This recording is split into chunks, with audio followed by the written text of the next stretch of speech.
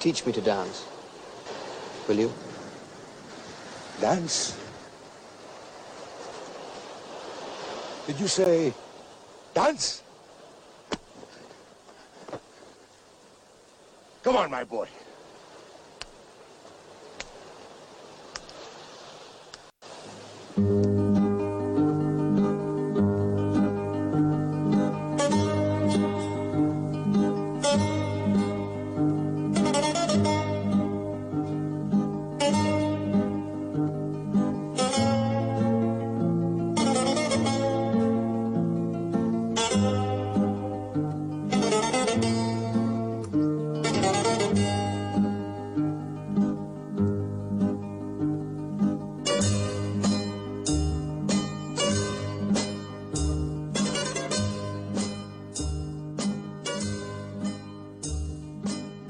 Davey boy, how you doing? Episode 6, my friend.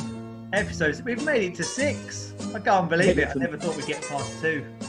I thought we'd stop at 2 as well. Yeah, nearly at the Deca episodes. It's amazing, isn't it? Yeah. It is amazing. And we've got the most amazing guest for episode 6, haven't we?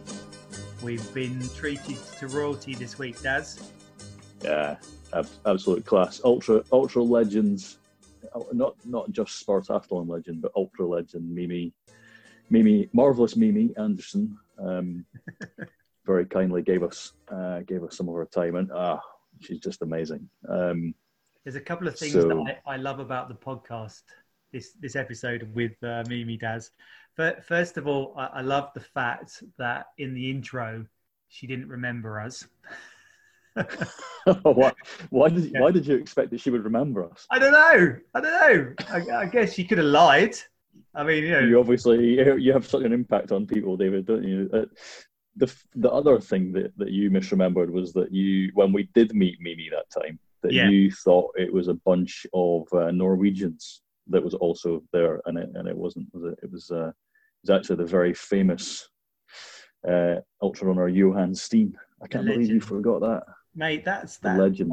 That's such a massive schoolboy error. I'm deeply ashamed to Johan and the beautiful team that we saw at the top of the mountain and all their kind hospitality. So I'm never going to live that one down. But then again, you tried to trump me by massively getting all of the facts wrong with what year Mimi had actually done these races. Oh, did I? Oh dear.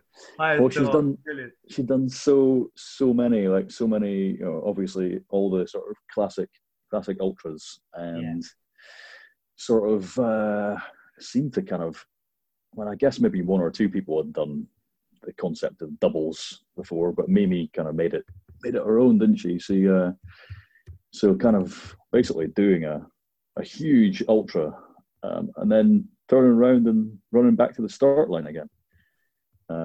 It's utterly insane, and even having spoken to Mimi, I still can't get my head around it. I mean, there's just so much to consider. I mean, the logistics alone. You do a race, don't you, Daz? And deep down, you've kind of got the whole organisation of the race there to back you up. There's the infamous death bus in Spartathlon, the vomit bus. If you found on the side of the road, hopefully someone can scoop you up and take you. But in doing the double, you wake up having finished the race and you're heading off into the complete unknown. There's no checkpoints, there's no relief for food, nutrition, as Mimi explained. Even having traversed all the way back from Sparta back to the city of Athens, like so many before, she had absolutely no idea how to physically find the Acropolis. I mean, I've been there myself. We've been there, haven't we, Daz? Like trying to find the thing. Trying to find it, to find the start line. I mean, wow. Yeah. It's just incredible. Yeah. I mean, that's it's just a new realm of sort of psychological toughness. I mean, obviously the physical side of it as well, but just psychologically how she manages to keep herself going. And so she's the doubles is something she's done, double Spartathlon, double double GUCR, double comrades. double comrades, Yeah. Double Badwater. Yeah. Double Badwater. Oh. We didn't ask her if she'd done her local double park run. Double park run. Yeah. But not only has she done those doubles, she's also she's got an amazing record of multi-day running. Yeah. So setting records for running across countries. So she held, I don't know if she still holds it, she had the record for running the length of Ireland from south to north, or north to south. But she also, for quite a long time, held the joggle record for running from the tip of Scotland to the southwest tip of England. And did she actually run the Le Jog as well, or just the joggle, the John O'Groats, the land? I think the first time she tried it, I think she did start in Cornwall. Yeah. I think that first attempt didn't go too well. I think she was carrying an injury when she started. So she talks a lot around that, which is fascinating. Do you ever fancy the multi-day stuff, David? Massively. Yeah. I'm definitely going to start doing some stuff. I've always wanted to do Dragon's Back, which is the running the kind of the spine through some of the toughest terrain in Wales, and that was always a race that was held every other year, but they've now announced that's going to be annual, so that's pretty awesome. Brilliant. Obviously, Cape Wrath is something we've talked about a lot, isn't it, Daz? It'd be great to get up there, towards home turf, and tackle that bad boy. Yeah, is that the 500 kilometre route? Yes. That looks good. But no, I'm very tempted. I mean, we've discussed, haven't we, the idea of doing our own self-penned stuff, maybe circumnavigating islands that haven't been done before, or doing point to points. But so I'd love to start getting into that stuff, Daz. That's good. I'll crew you while you do it. That's good. You'll send me texts, the GPS locations. You're lost again. Yeah, you've gone off course. Yeah. I've got a sandwich ready for you. That's that kind of thing. One more sandwich. Yeah, I mean, just the thought of day after day after day. I mean, much as I love running, oh my god, the pain levels. It must be off the charts. But yeah. I mean, you ran a bit with Dan, didn't you? And Dan Lawson on his joggle attempt last year. That was just an insane experience, and a lot of the stuff that Mimi shared about, as you mentioned, as the sort of the joggle and the run across America, it kind of reminded me vividly of the sort of fine margins of those types of things. So I remember Dan, who was obviously trying to break such a tough record of kind of 9 days for doing the 870, 80 miles, you have this sort of plan which allows for about 4 hours of sleep a night. And when that plan goes off kilter and, you've then got 3 hours or 2 hours, I mean, it just becomes impossible so quickly. So, Mimi was saying, wasn't she? She was started off the America Challenge and she was finishing kind of roughly sort of 6, 7 p.m. in the evening. Yeah, to start off with, I think. Yeah, and then she kind of got to the point where even she was sort of finishing closer to sort of 10, 11. And the routine was to try and get up at 5 o'clock. Wasn't that right? Sort of 5 a.m. Yeah. Is that right? 5 or 6? Because she was saying, I think a little bit earlier she gets up. Yeah, but I think she starts running at about 5. Yeah, that's right. But she was sort of saying, wasn't she? She knew that her body clock wasn't ready, to sort of get up any earlier. And yet, as the challenge wore on, she kind of knew that time-wise, she would need to consider getting up, say at 3 a.m. or 4 a.m., start running at those times. And she just physically felt that's when the sort of pain was really kicking in. I mean, that to be running at those kind of micro levels and the psychological pressures you must be under each day, knowing that when you finish, you've got to shove down some food, have some physio, have a 60-minute nap, and then get back up and do it again. Very few people can do that at the type of limits we're talking about to break world records, you know. Yeah. It's pretty special. It's pretty special stuff. I mean, I think Dan, he's obviously, probably the best ultra runner in the country, really, in terms of number of things he's done, and the sort of consistency that he's done it. He's done all kinds of. I mean, he did an amazing 6-day race last year.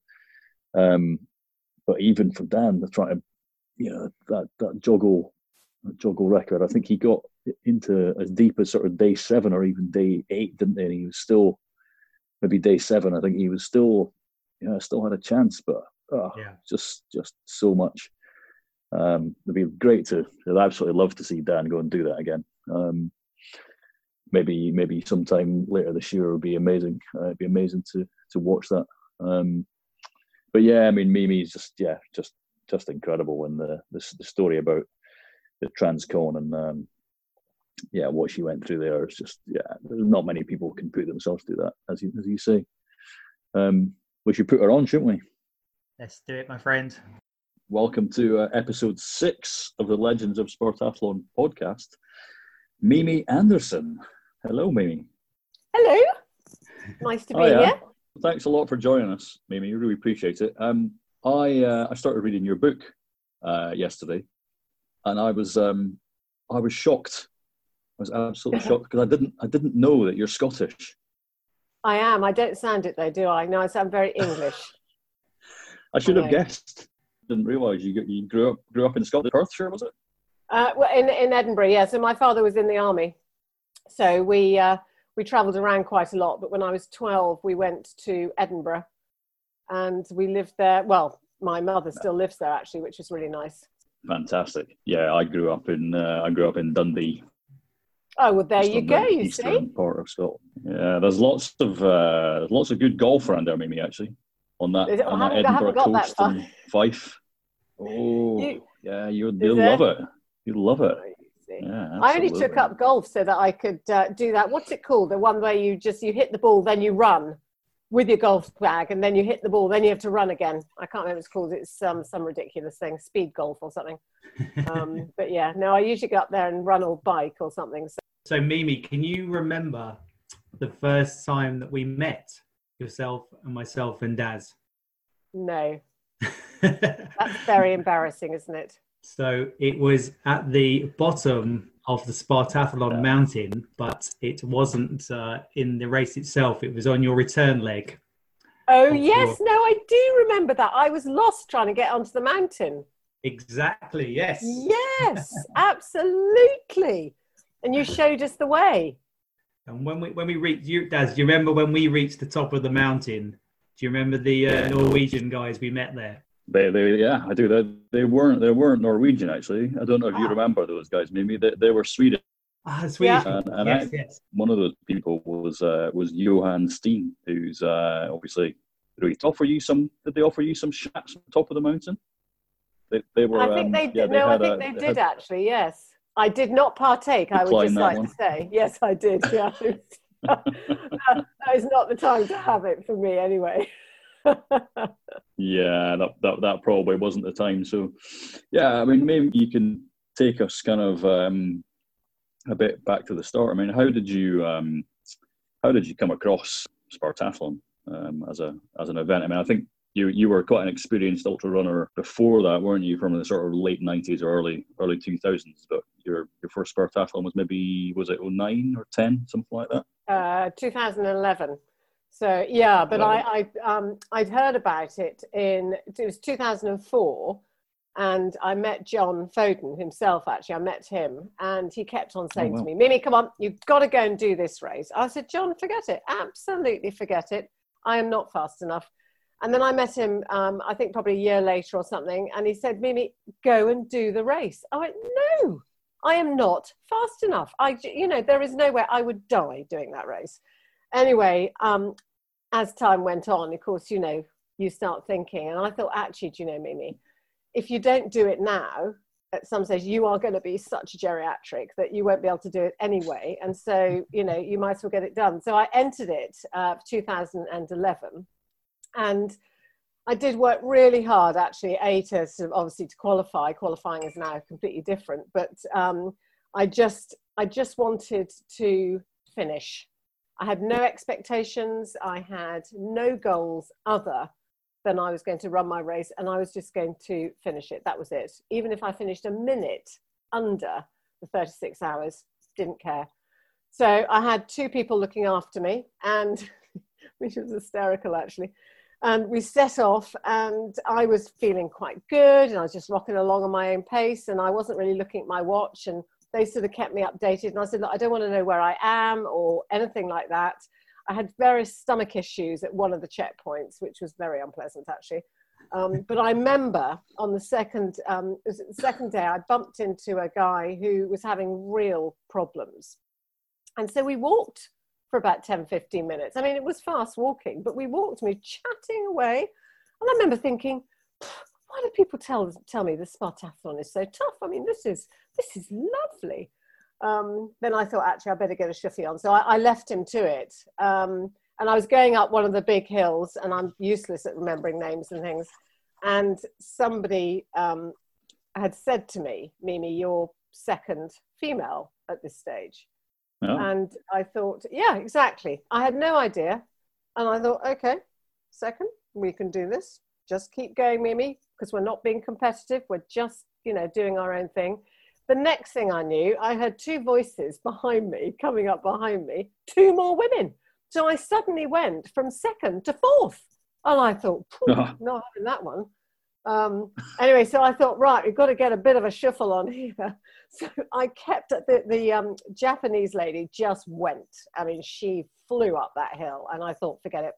There is no way that I'm going to catch her. But I kept up with I think she was a Hungarian lady. And I thought, well, I'll distract her by chatting. And then she's going to have to think. And, anyway, she wasn't, I mean, she chatted away, but she wasn't being distracted. She wasn't being put off her pace. I was thinking, oh, God, really? It just wasn't working at all. And then we overtook the Japanese lady, which was fab. And I thought, right, I am now third, and that is where I am staying. So I did finish third, and what it's like, you're coming down that road, you leave the final checkpoint, and you're coming down the road, and you're thinking, when you have the first time you do the race, and you're thinking, okay, I know I'm close to the statue, where the hell is it? I mean, you just can't see it. You have to then turn right, don't you? I think that's right. Yeah. Anyway, and so you go around in a sort of big U shape that's really kind of frustrating. It's about a mile long, sort of pointless U-bend. But yeah, absolutely. And you're just thinking, where is this statue? Where is this stupid statue? But what was really lovely was that, because I was third, I had a motorbike that, escorted me in. I felt like the Queen, actually, it did. And all the kids were running, with me, as they do, and people were cheering. And it was so emotional because, I was pleased to finish, but to finish third was just beyond my expectations. I was just totally gobsmacked. I mean, it was the most wonderful feeling. And that race is such a fantastic race, isn't it? That finish when you're running down that road and you've got everybody cheering you, and, you can see the statue, and it's magical. There is no other race like it. I mean, it really is absolutely wonderful. In that particular year, Mimi, Darren and I first started going when you went back again in the 2000, when you did the 2015 double. Yeah. And, back in 2011, was there the same level was there a big Team GB? I mean, did you know much about the kind of race, as it was happening? Was there a big thing that week, or was it sort of a bit more low key? It was much more low key. So I think what was really nice was the Team GB then started really, I suppose, for me, when I did 2013. Yeah. And, then we got all the trophies as well, so you've got the first Brit home, first female. And I said to Tim, that's so depressing because I was first Brit home and I was first female. That is never going to happen again, But it's, but I think it's lovely to see. So you've got much more. I mean, yes, there was a British spirit and that was lovely, but not in the same way that we have now. So yeah, I think now it's lovely because it's the build up beforehand, it's getting to know everybody, it's, you know, watching people's training, it's the kit, and for the crew. So it's not just the runners, it's all about the support crew and everything else. So, you know, it's a real family affair now, which is wonderful.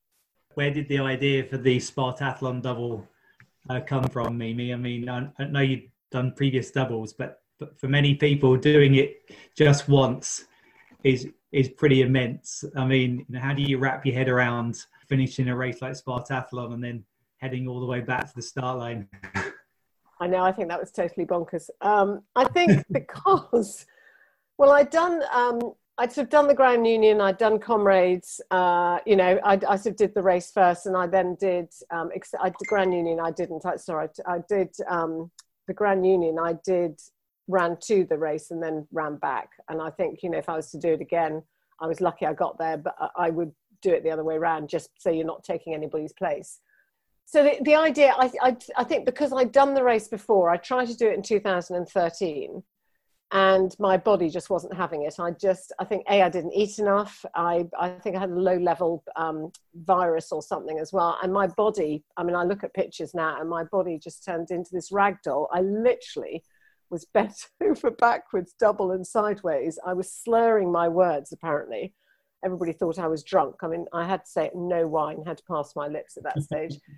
And I was really, really struggling. Everything was just, my body was just not working at all. And I got timed out I had to have quite a big stop.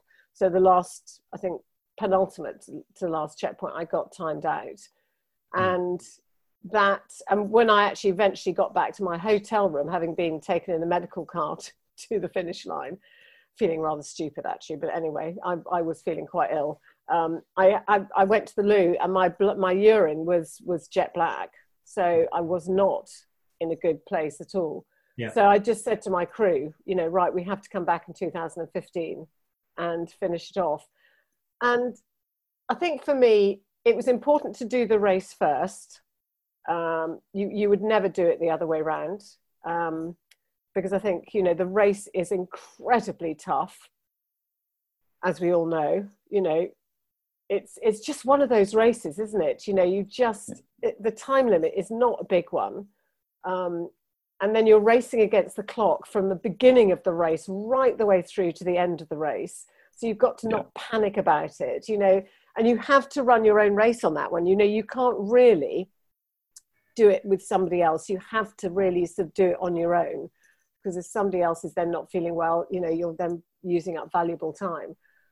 So I just thought, actually, I did a bit of research and I couldn't find anybody. I mean, I think somebody had perhaps done the double, but not within the race. So they hadn't done the race and then gone back.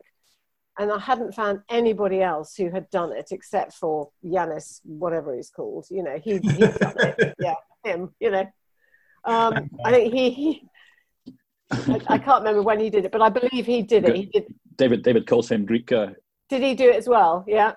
Yeah, there's a couple of Greek guys, isn't there? So one is the original, but I like to use his correct name, which I'll try to pronounce, Phidippides.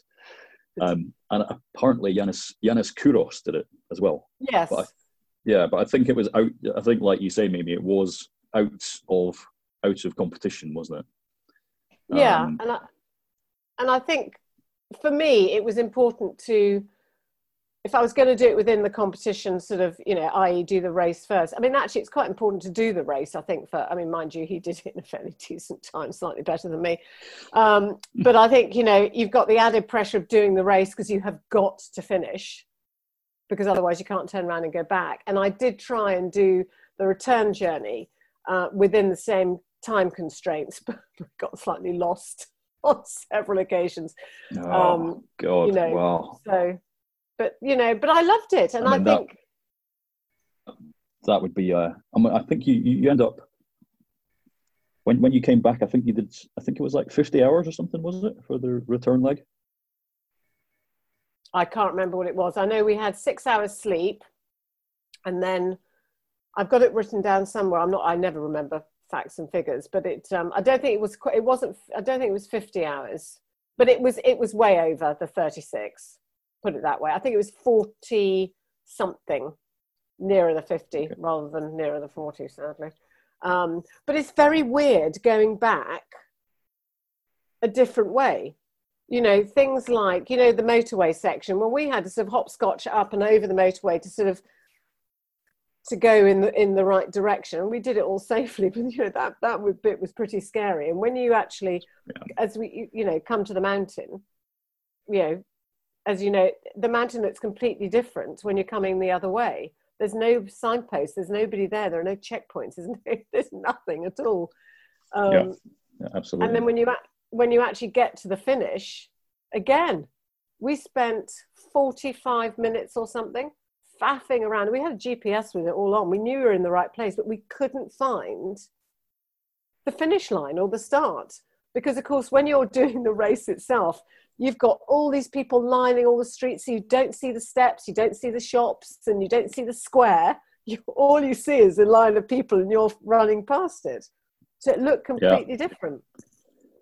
Yeah. We got there in the end. I mean, Mimi, it's such an alien concept for most, kind of doing the double.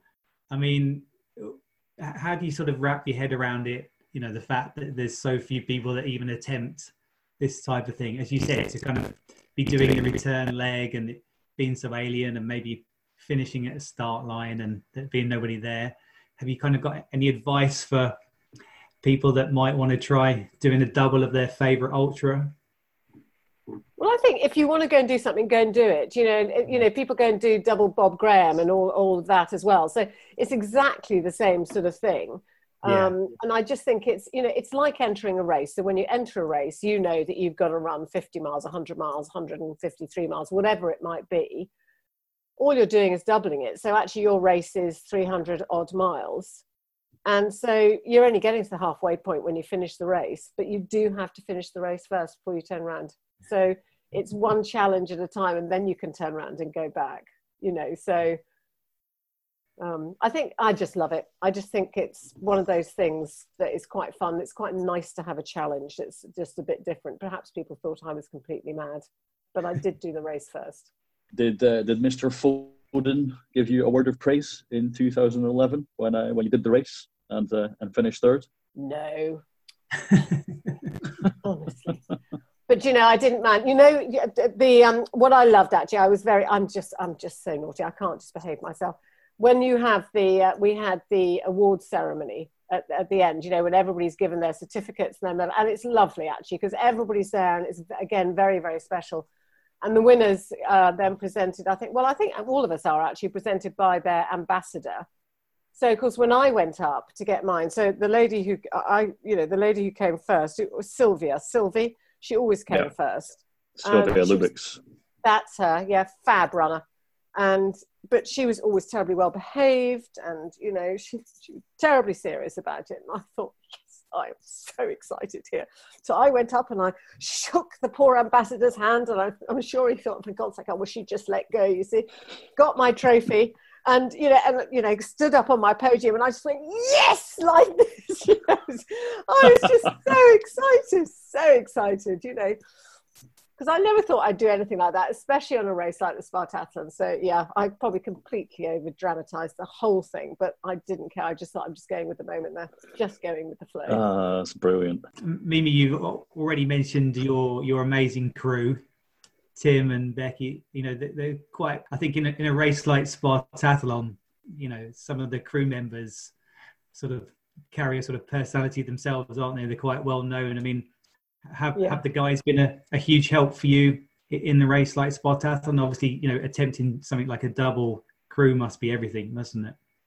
Oh no, my crew are fantastic. Absolutely fantastic. You know, Becky has, crewed for me since Joggle. And she's been part of all the big things that I've done, including sort of America. And she just knows me. I mean, she's known as the witch. Because, you know, if I'm coming up to a checkpoint or something, Becky and Tim, you know, will just have a competition to see, you know, exactly what time I'm going to be coming in. Becky gets it right every time. My husband gets it completely wrong. But she's almost right to the second. I mean, it's just ridiculous. So she is known as the witch.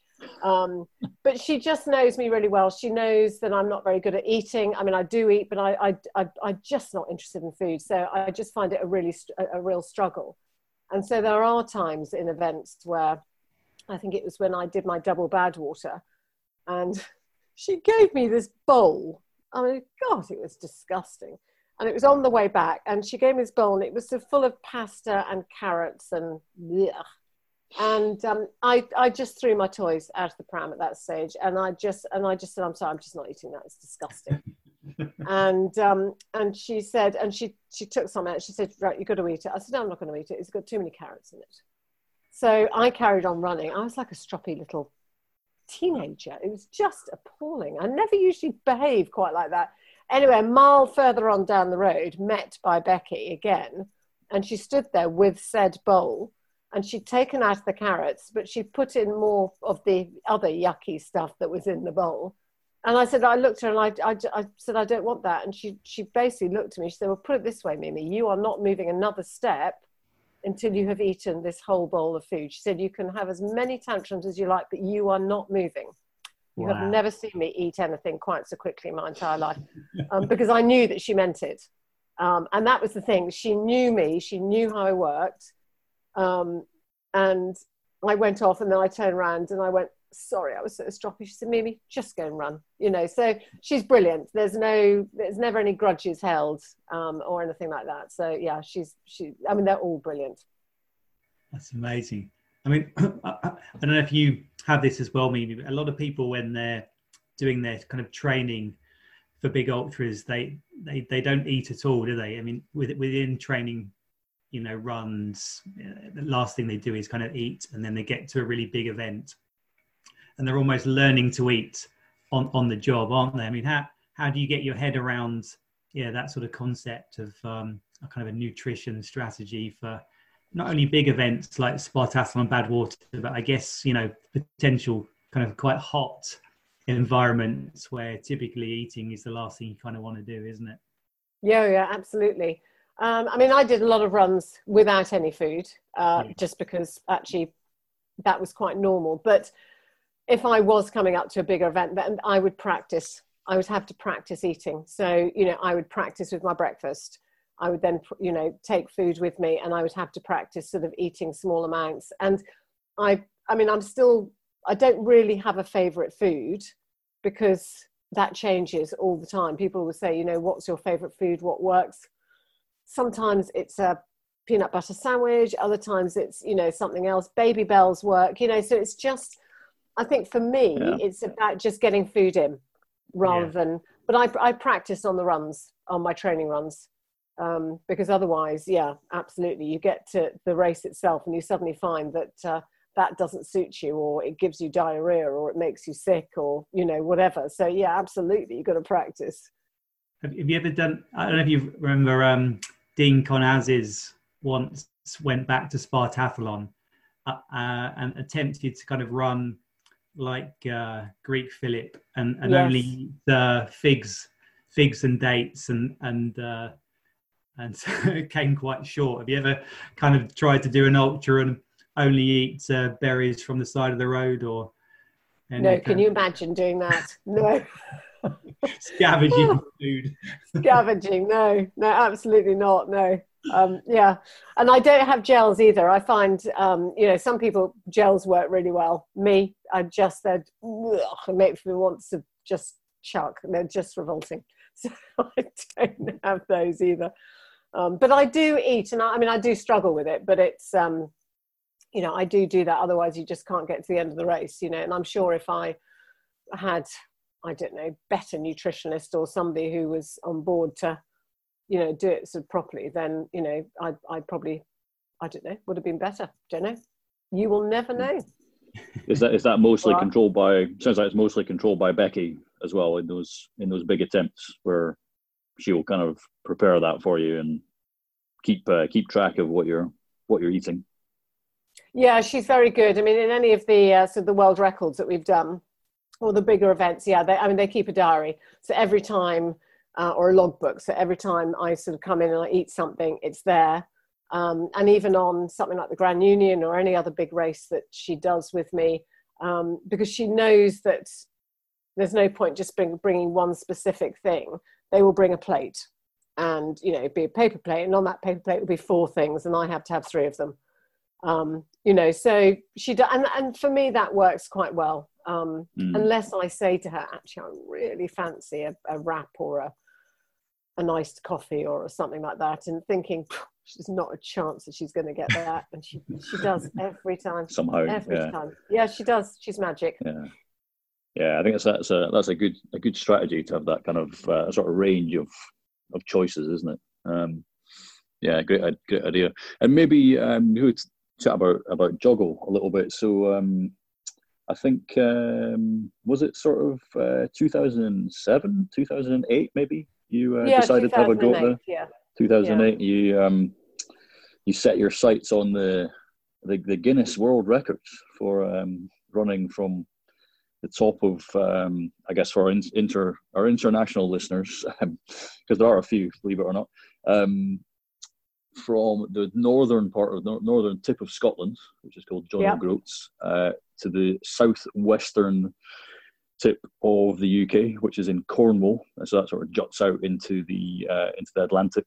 It's called Land's End. And so it's known in the UK as joggle, or if you do it in the other direction, it's kind of French, isn't it? Le jog. Le jog. Yes, I know. Yeah. I know. When somebody first said that to me, I had no idea what it was. It sounds a bit more exotic, doesn't it? Le jog. It does. I know. Yeah. But joggle sounds fun. It does. That sounds a bit more British, doesn't it? I know. So you set your sights on the record, which I think was at the time was something like 12 days, 16 hours or something, was it?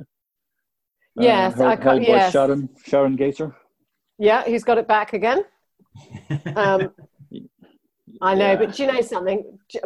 Like anything in life, what is great is that records are there to be broken. And I think, you have the record for a bit, you can look after it and it's yours, but it's there to be broken and there to be taken by somebody else. So I think it's great. And she worked really hard for that. So, I had it for 11 years or something. So I was all right with that. I was all right. But somebody suggested that I went and, this is in 2006, I think somebody suggested that I did Le Jog. And I did have to Google it actually, because I had no idea that there was such a thing. And also I didn't know anything about the world records. So I was quite naive with running.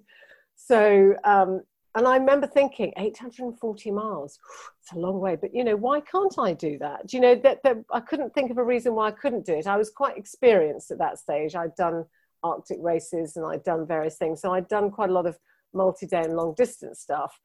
So I didn't see why I couldn't, with the rights of training and stuff, do the length of Britain, because basically it's a multi-day event, isn't it? So, so I did have a go in 2007, but I started from Land's End, and 200 miles. I mean, actually, at the end of the first day, I was having issues with one of my hips, and so after 200 miles, we had to call it a day.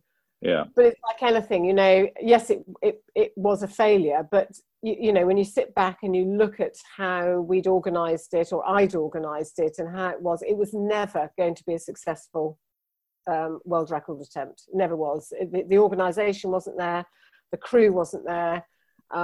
It just wasn't going to work anyway. So I sort of thought about what had gone wrong, redid the whole thing, and then did it again, but from the north all the way down to the south. So from John O'Groats the following year, where it was successful. Yeah. Yeah, that's fantastic. And I mean, it blows my mind actually. So thinking about you, it's such a massive challenge to do it in such a short space of time. But I can't understand how you can handle the roads, because you've got to run quite a lot of it on pretty busy roads, right? Like coming down the A9 in Scotland. The A9's horrible. That's the worst one actually, and the A30. The A30 in Cornwall. Yeah, it's just. We actually got stopped actually on the A30, and this was our last day. I mean, literally our last day, and I was the record was, you know, it was touch and go at that stage as to whether I would get the record or not. And so my crew had sort of worked out a pace that I had to sort of stay above in order to get this record. And they just said, Mimi, today there is no stopping. You are literally going to be running all day. And I thought, well, do you know, that's fine. This is the last day. And then tomorrow I can have a lie-in. Yes, it was great. And so going down the A30, and of course there was loads of traffic. It was, you know, July. It was really sort of busy, but it was, you know, we were sticking to the edge. I was high-vised up to goodness knows what, so everybody could see me. It was, I say, safe as it could be. It could be, yeah. And anyway, somebody complained to the police, and so the police then stopped us, and we were stopped for 45 minutes. Now, thankfully, well, yeah, exactly. So you imagine at that stage, I just thought, well, that's it. You know, I'll get to Land's End, but I'm not going to get the record. I couldn't see how I could to make up the time that we've lost. 45 minutes is a big chunk of time when you're not going terribly fast anyway. And thankfully, one of my crew was a policeman, actually, in the Devon and Cornwall police. And so he rang up his boss and just said, you know, this is ridiculous. Because legally, I was doing nothing wrong. Yeah, exactly. I wasn't causing a traffic jam. I wasn't doing anything wrong. Anyway, because he was trying to get me to go off on the little roads. That would have added hours. Hours, yeah. Yeah. Anyway, finally, he let us go. And you know that moment, you know it's like when you've run a long way, you've got sore feet, you've got blisters on your feet. Your motivation at that stage, which was pretty high, has crashed to the floor. And I somehow had to pick myself up and, you know, find that motivation. And I really, really struggled. My feet were hurting. I had to sort of warm the blisters up again. And, you know, my crew were great. Again, they were encouraging me. They were saying, come on, Mimi, you know, you can do this. And I was plodding along. Desperately, I was just trying to find, I think, a chink of light or anything just to switch on the motivation. And I never forget it. I saw this sign on the road and it said Penzance 13 miles. And I thought, do you know, Mimi, you can do that. It's half a marathon. You can do that. Little did I know, well, I did know, but I'd forgotten that it was another 13 miles past to Land's End. But it didn't matter. You know, it was 13 miles. And 13 miles at the time was a manageable chunk. You know, it was, and that was it. Light flicked back on and we were off. You know, brilliant. So thank goodness for that sign. It's amazing. Yeah. What did you break the record by, Mimi? In the end? Very little, very little. I think it was something like 37 minutes. Wow. So in the context of that police stop, insane. I know. I was really, I mean, you know, you look back, I mean, you know, these things happen and, you know, I was hit by a car and, you know, all these things, they happen. And so you can't look back and think, well, if it wasn't for that, I would have done this and I would have that, because, you know, what happens, happens. But I beat it. It wasn't as much as I wanted to beat it by, and I could have, you know, done it slightly better. But, you know, doesn't matter. I still got the record. So for me, that was the main thing. You know, I was too knackered to care, actually, when I finished. I didn't care. Yeah, absolutely. Yeah, that's special. That's really special. Yeah, you must have enjoyed your lie-in or the glass of wine after that one. Well, do you know, my mother had sent down a bottle of bubbles, and I had to be helped to my camper van. And Tim actually, we'd booked a hotel because all the Cornish lot went home. They were picked up. But Becky gave me a massage, and Tim brought in 2 glasses of champagne. I think I had a sip, and I was out. That was it, you know. And Tim was absolutely gobsmacked. And no, I was wide awake the next morning at 4 o'clock, ready to go again. I guess your body clock was kind of set to be awake at 4, right, and ready to get going. To go, yeah. Yeah. Do you after you've done one of these massive challenges, maybe do you get kind of any sort of difficulties with things like sleep patterns and stuff, and trying to get back to normal afterwards? Yeah, I find, especially on something like a sort of a world record where you're not sleeping for very long. Yeah, I mean, I'd find I sleep for 2 minutes. I mean, 2 minutes, 2 hours at the most. Wake up. another 2 hours. You know, I was very, very good at sort of cat napping as well. You know, I'd take the laundry upstairs, the ironing upstairs, and I'd look at the bed in a loving sort of a way. Oh God, and it was only, I don't know, midday or something. And I'd lie on the bed, and 2 hours later I'd wake up. It was just awful, isn't it? But yeah, and I'd also, the other thing, and I don't know whether other people, I'm sure, I know they do, but I would get very, very sweaty at night. And I've heard a lot of runners also do the same thing. I mean, it's like, it was like going through the menopause, which I'm, you know, I've sort of been there, done that now, but at the time I hadn't. And I was drenched. So, but I'm sure that that's your metabolism or something sort of just trying to go back to normal. Yeah, absolutely. Yeah, it's interesting to think about what kind of toll ultra running takes on the body at levels that we possibly don't even know, really. One of our future guests will be I don't know if you met Dr. Dora at Spartathlon. She's the doctor for the whole race. Yeah, she's a doctor for the whole race, but she tends to look out for the Brits very kindly because she's actually a doctor for the GB Olympic team. So she's on the Olympic staff. But she probably will give some interesting insights into. I know she's quite skeptical about kind of whether ultra running is actually good for you or not. I think there's a few doctors that say it kind of does damage that. Might be a bad thing, but. Well, it'll be quite interesting, won't it, in, let's say, 10 years' time, you know, when we've been doing it all for a bit longer, you know, because when I started doing it, I mean, I know it's been going on for a long time, you know, there are very few people under sort of under 20, you know, in their early 20s. Now you've got people sort of 18, 19. I mean, you've even got some youngsters doing it at 15 I think, in America and things. So it'd be interesting to see the impact, you know, with history and sort of things, the impact that it has on their bodies when they're older. So that would be interesting to see, you know, which we haven't really had that time to sort of longevity of study. Yeah, absolutely. Yeah. And then so you also had a crack at the America Transcon, maybe, didn't you? I know. So I know this is maybe a bit of a difficult one. No, it isn't, because you know something. It was. I don't regret it. I don't regret it at all.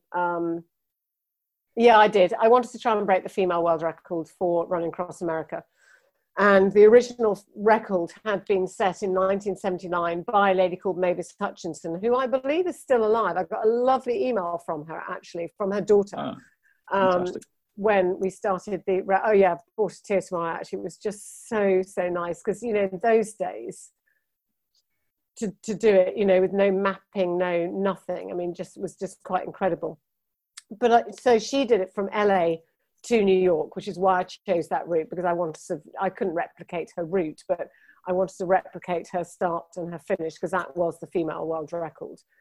And so my route was, I think, 2,852 odd miles to do it. So, I thought, right, we'll do it I was aiming for 50 days, although I told everybody 53. I thought, you know, it takes the pressure off you just a little bit, doesn't it? You know, 3 extra days. And that meant I would have to do 57 miles every single day to break the record. Wow. It is quite hard, and it's sort of, so I would do the bigger distance in the morning. Psychologically, I found that much easier. It's like a race, isn't it? It's much better, I think, getting the bigger distance out of the way, and then once you get past the halfway point, you think, oh, yes, I'm nearly finished. So exactly the same for me. I'd then have lunch, and then I'd finish. But I found that in the morning I was counting up the miles, and then in the afternoon I was counting down the miles. It's really weird, because I didn't realise I was doing this probably until about halfway through the trip. Sure. So you're trying to get sort of 37, 38 miles done in the early part of the day.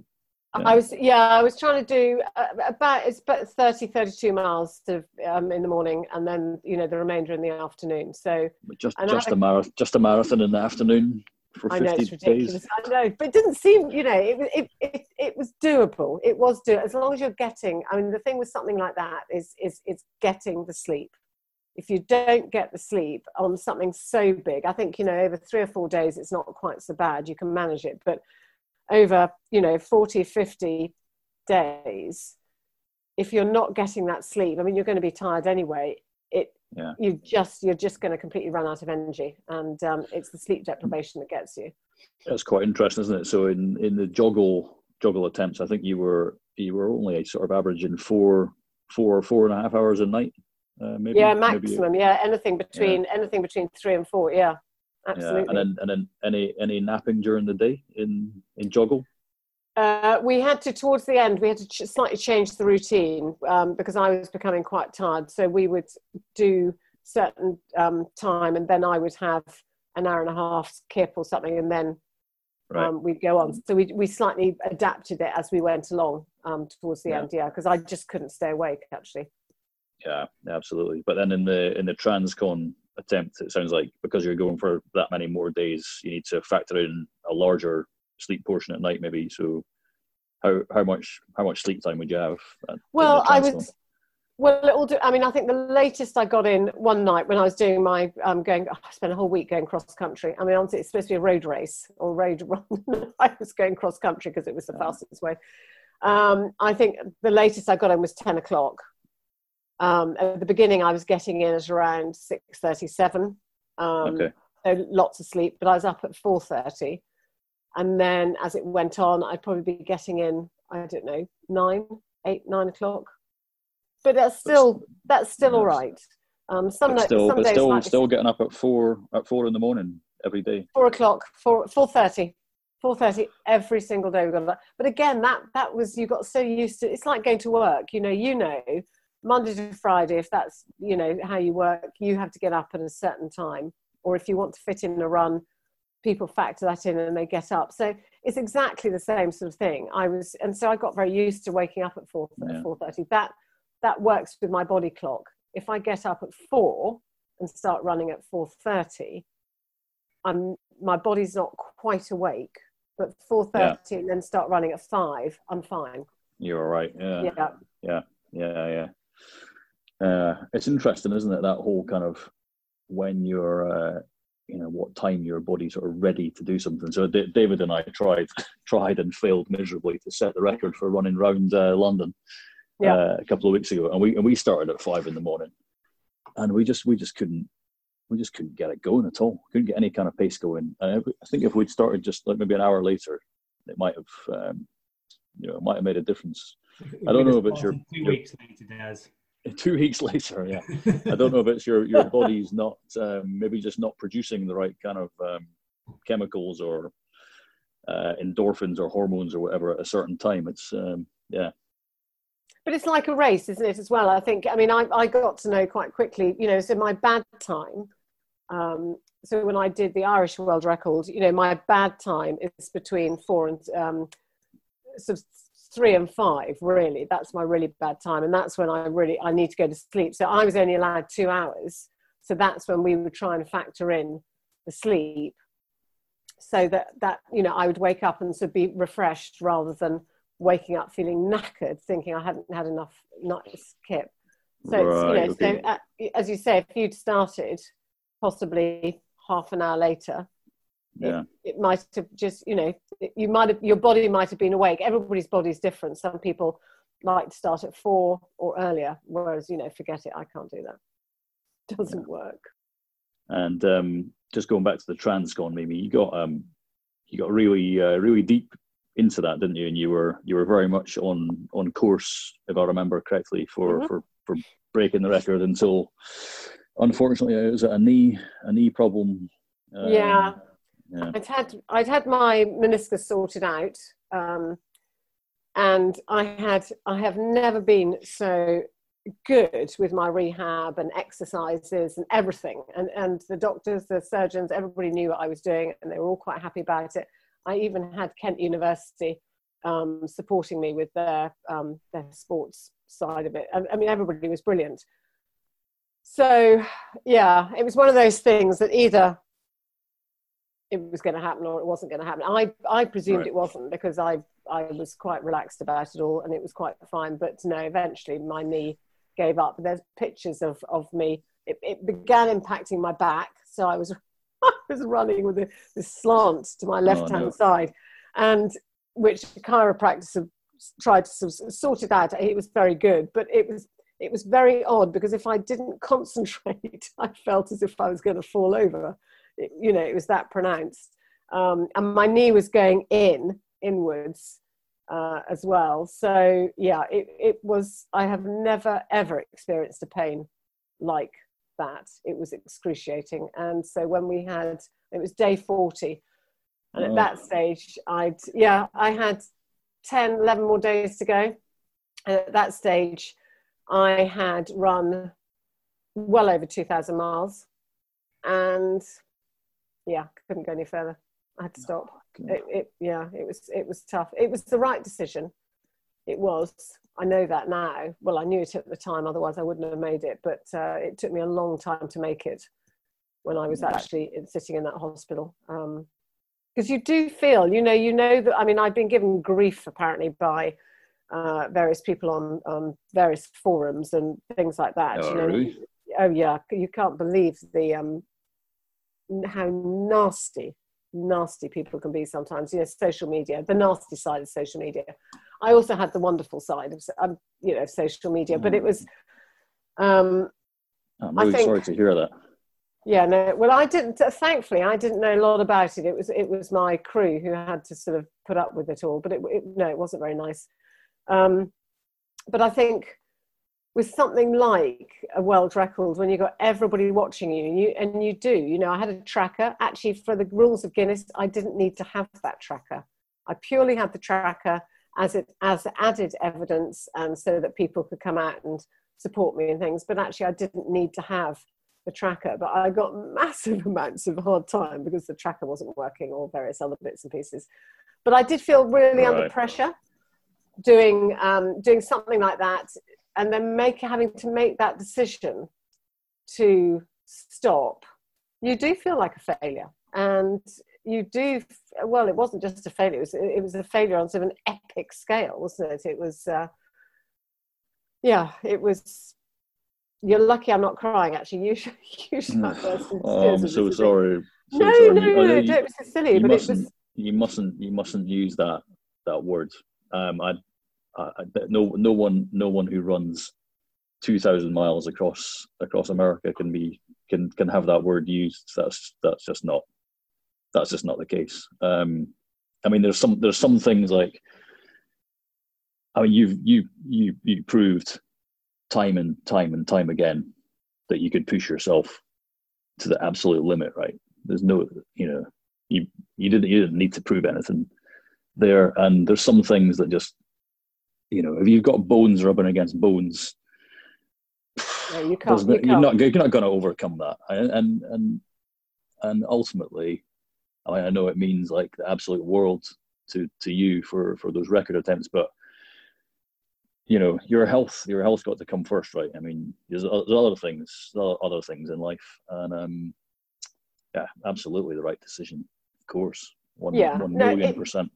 Yeah, and it was, and I think I then, you look back on it, and I failed. I didn't get to my destination, but I had the courage to try, and I had the courage to start, and I did believe that I could do it. And I still believe, had my knee not, done what it done, I still believe I could have done it.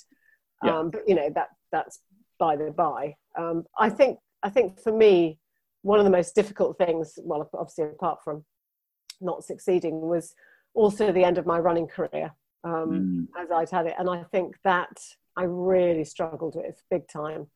And it's like a grieving process.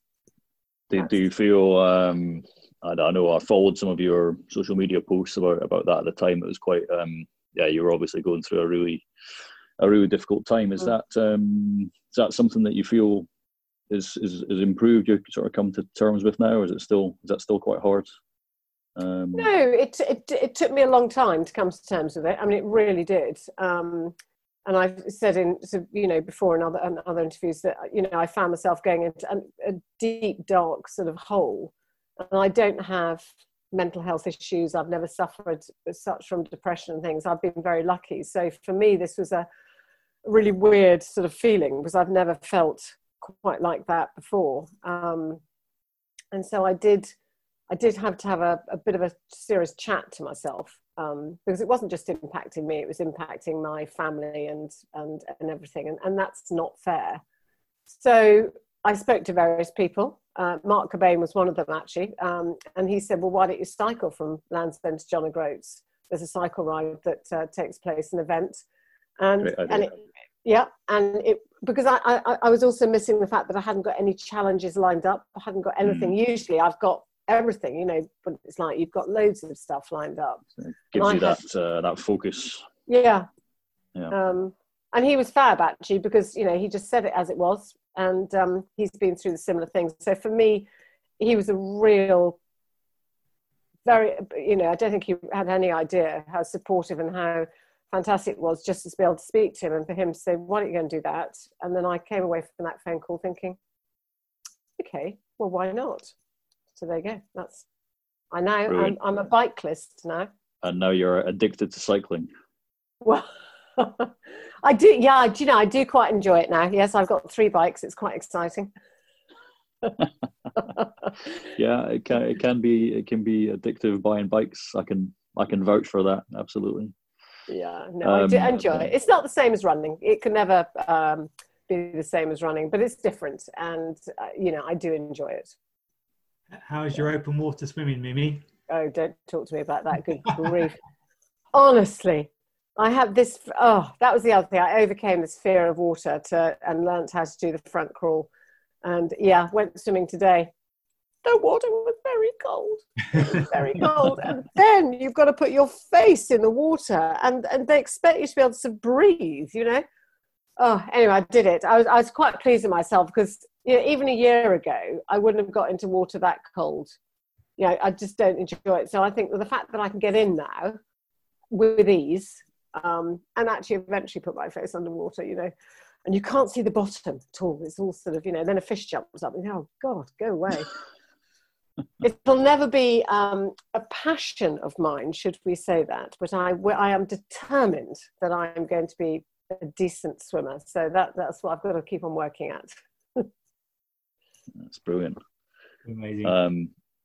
Is it possible to do a duathlon that's swimming and cycling and no running? You can do an aquathon. An aquathon. Swimming and biking, and so I don't know whether there is a swimming, bike, and a run. I don't know. Oh, yes, that's a triathlon, isn't it? That's triathlon. Yeah. Yeah, you can scrap that from the interview. How funny! Yeah, I've done one of those too. That was one of those moments, wasn't it? You can put that down to age. Yeah, we'll keep that one in, Mimi, if that's all right. What just wanted to ask about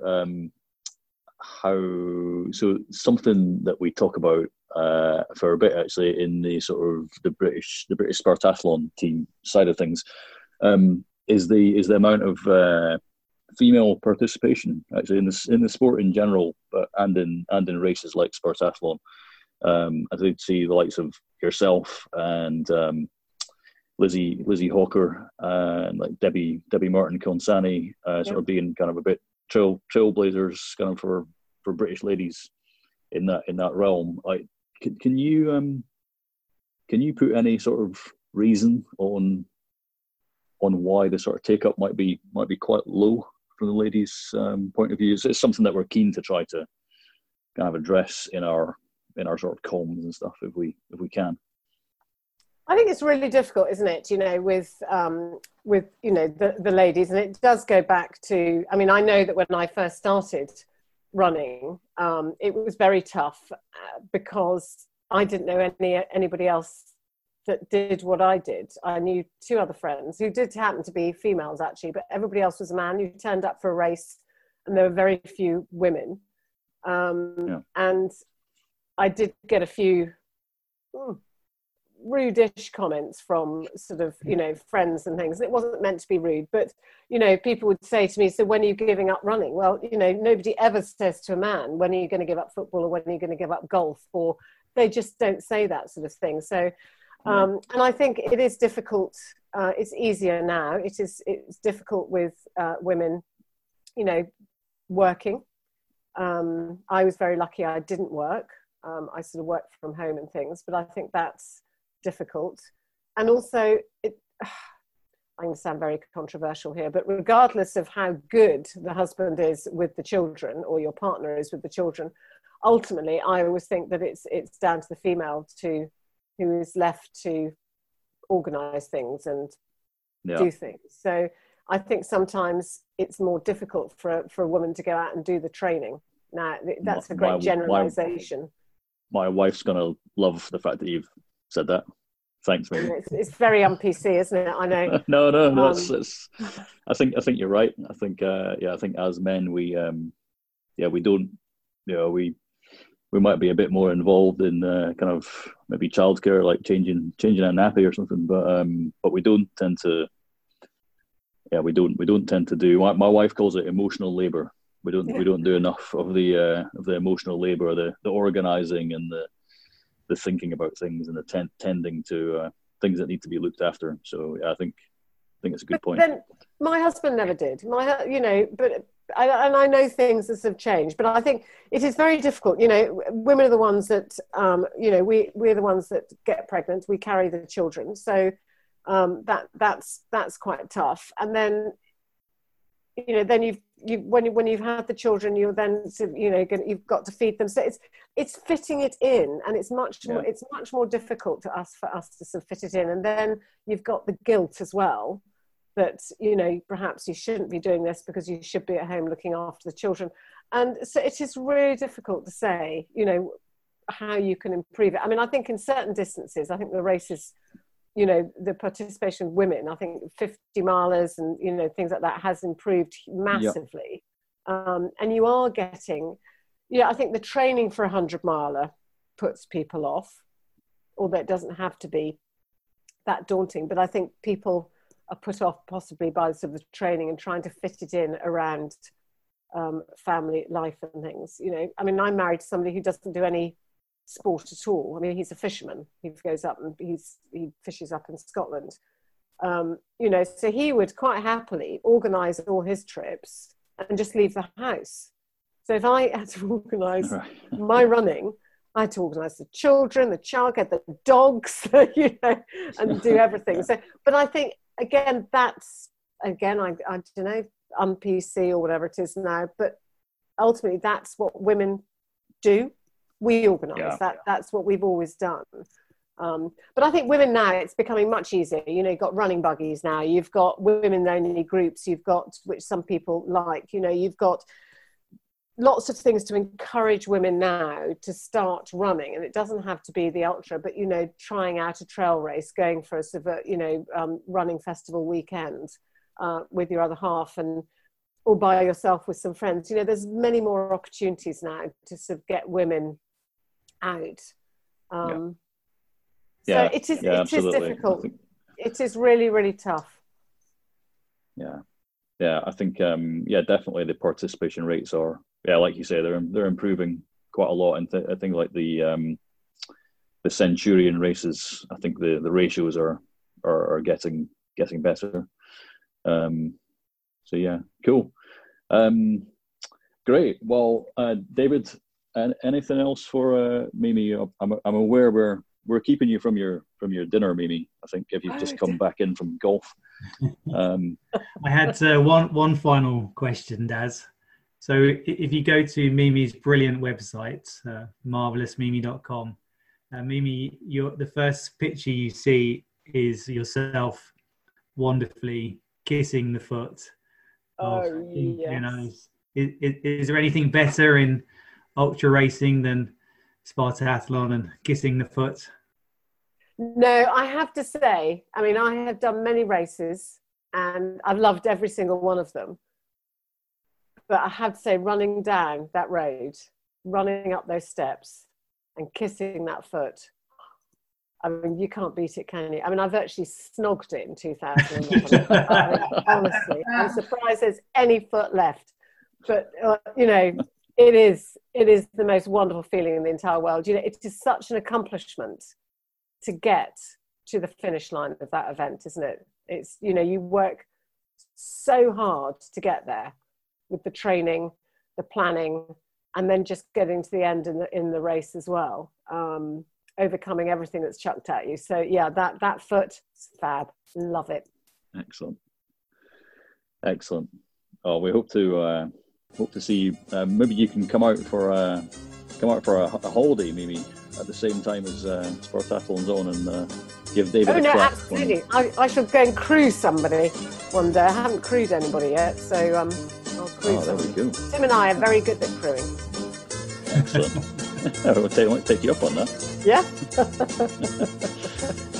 Brilliant. Thanks